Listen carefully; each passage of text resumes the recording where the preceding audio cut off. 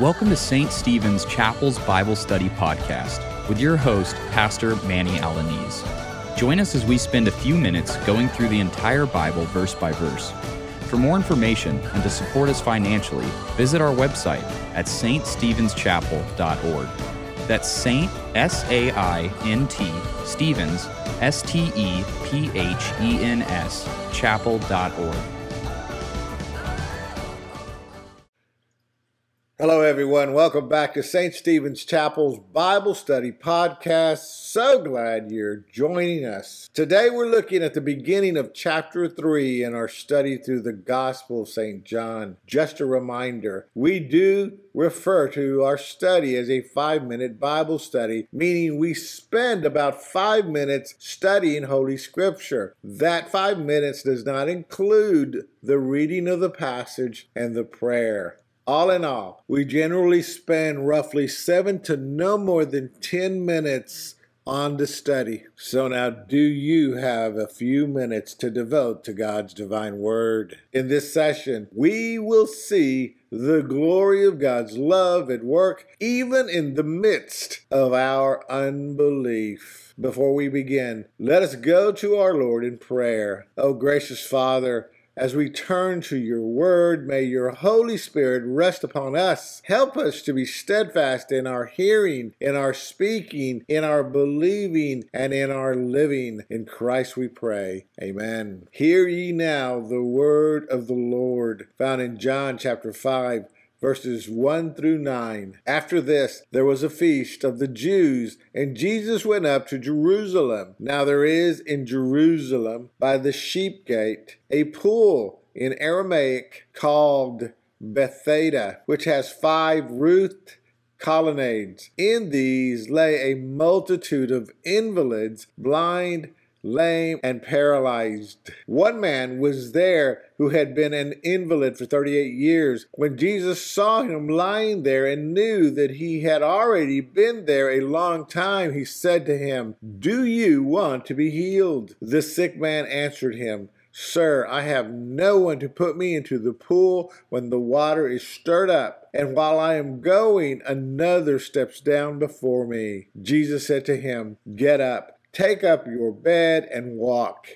And at once the man was healed, and he took up his bed and walked. This is the word of the Lord. My beloved, last time we met, Jesus had returned to Galilee, where he rebuked the people for their lack of faith in him. Now our text begins saying, sometime later, Jesus goes up to Jerusalem for a feast of the Jews, where our Lord will perform another miracle. It is not known how much time has passed, nor is it known what feast our Lord is attending. Our passage today occurs on Jesus' second of 5 visits to Jerusalem. The location of our passage is clear. The miracle occurs at a pool near the sheep gate called Bethesda, which means house of mercy. It has also been called Bethsaida, which means house of fishermen. This location is surrounded by a series of 5 covered columns. The sheep gate was basically located near the northeast corner of the old city of Jerusalem. Now, to complete setting the stage for this miracle, we are told in verse 3 that a great number of disabled people, a multitude of invalids, which includes the blind and the lame and the paralyzed, have gathered there. We should know at this point of our passage that some manuscripts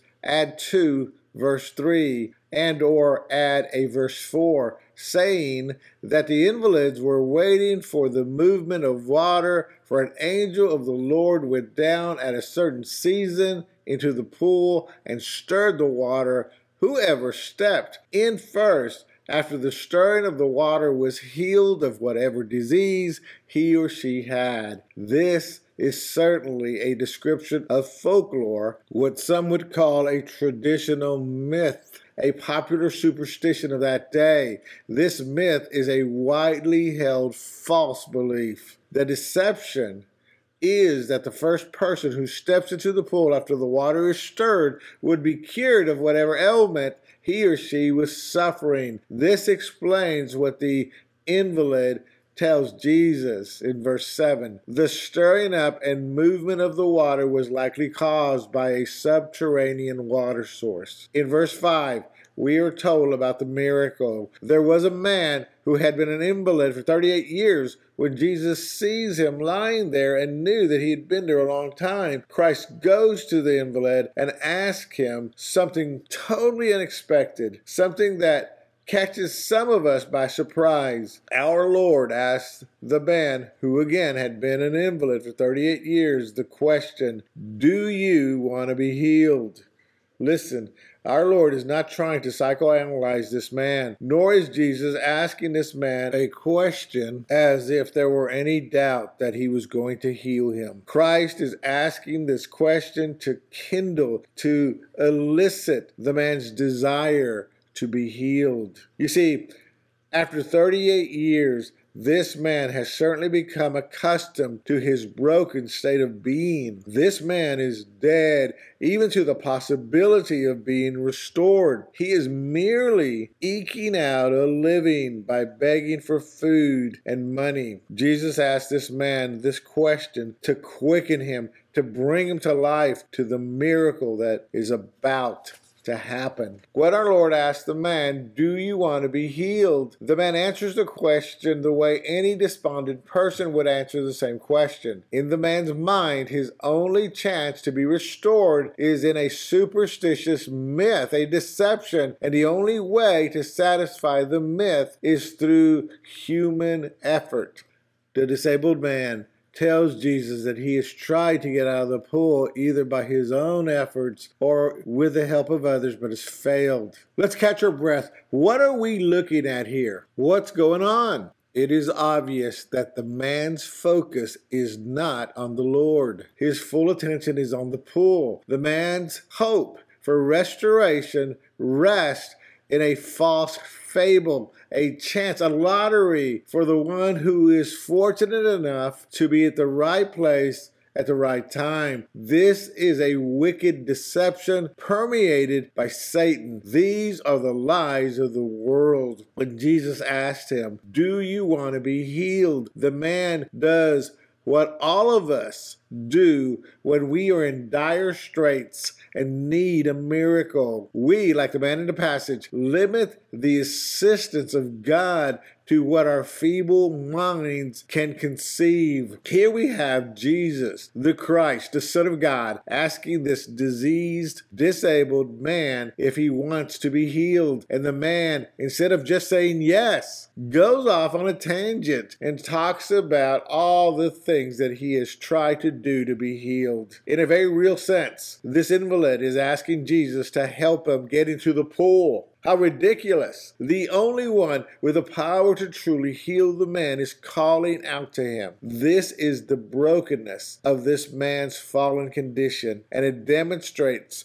the brokenness of our fallen condition. How many times have you limited the power of God to work miracles in your life? How many times has God's blessing upon you been limited by your own mental capacity?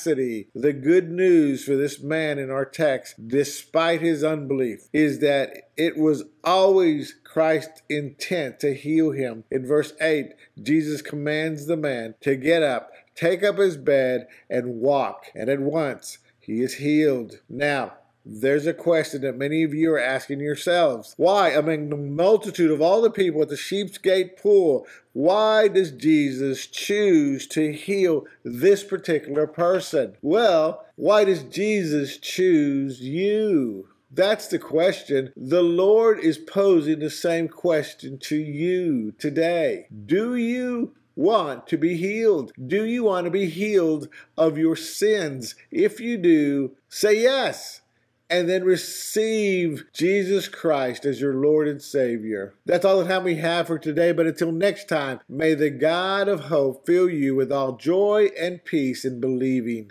Amen. You have been listening to Manny Alaniz, pastor at St. Stephen's Chapel. For more information and to support us financially, visit our website at ststephenschapel.org. That's Saint, S-A-I-N-T, Stevens, Stephen's, chapel.org. Now from Manny and the entire St. Stephen's Chapel family, thank you for your prayers. And join us next time as we seek to glorify God verse by verse.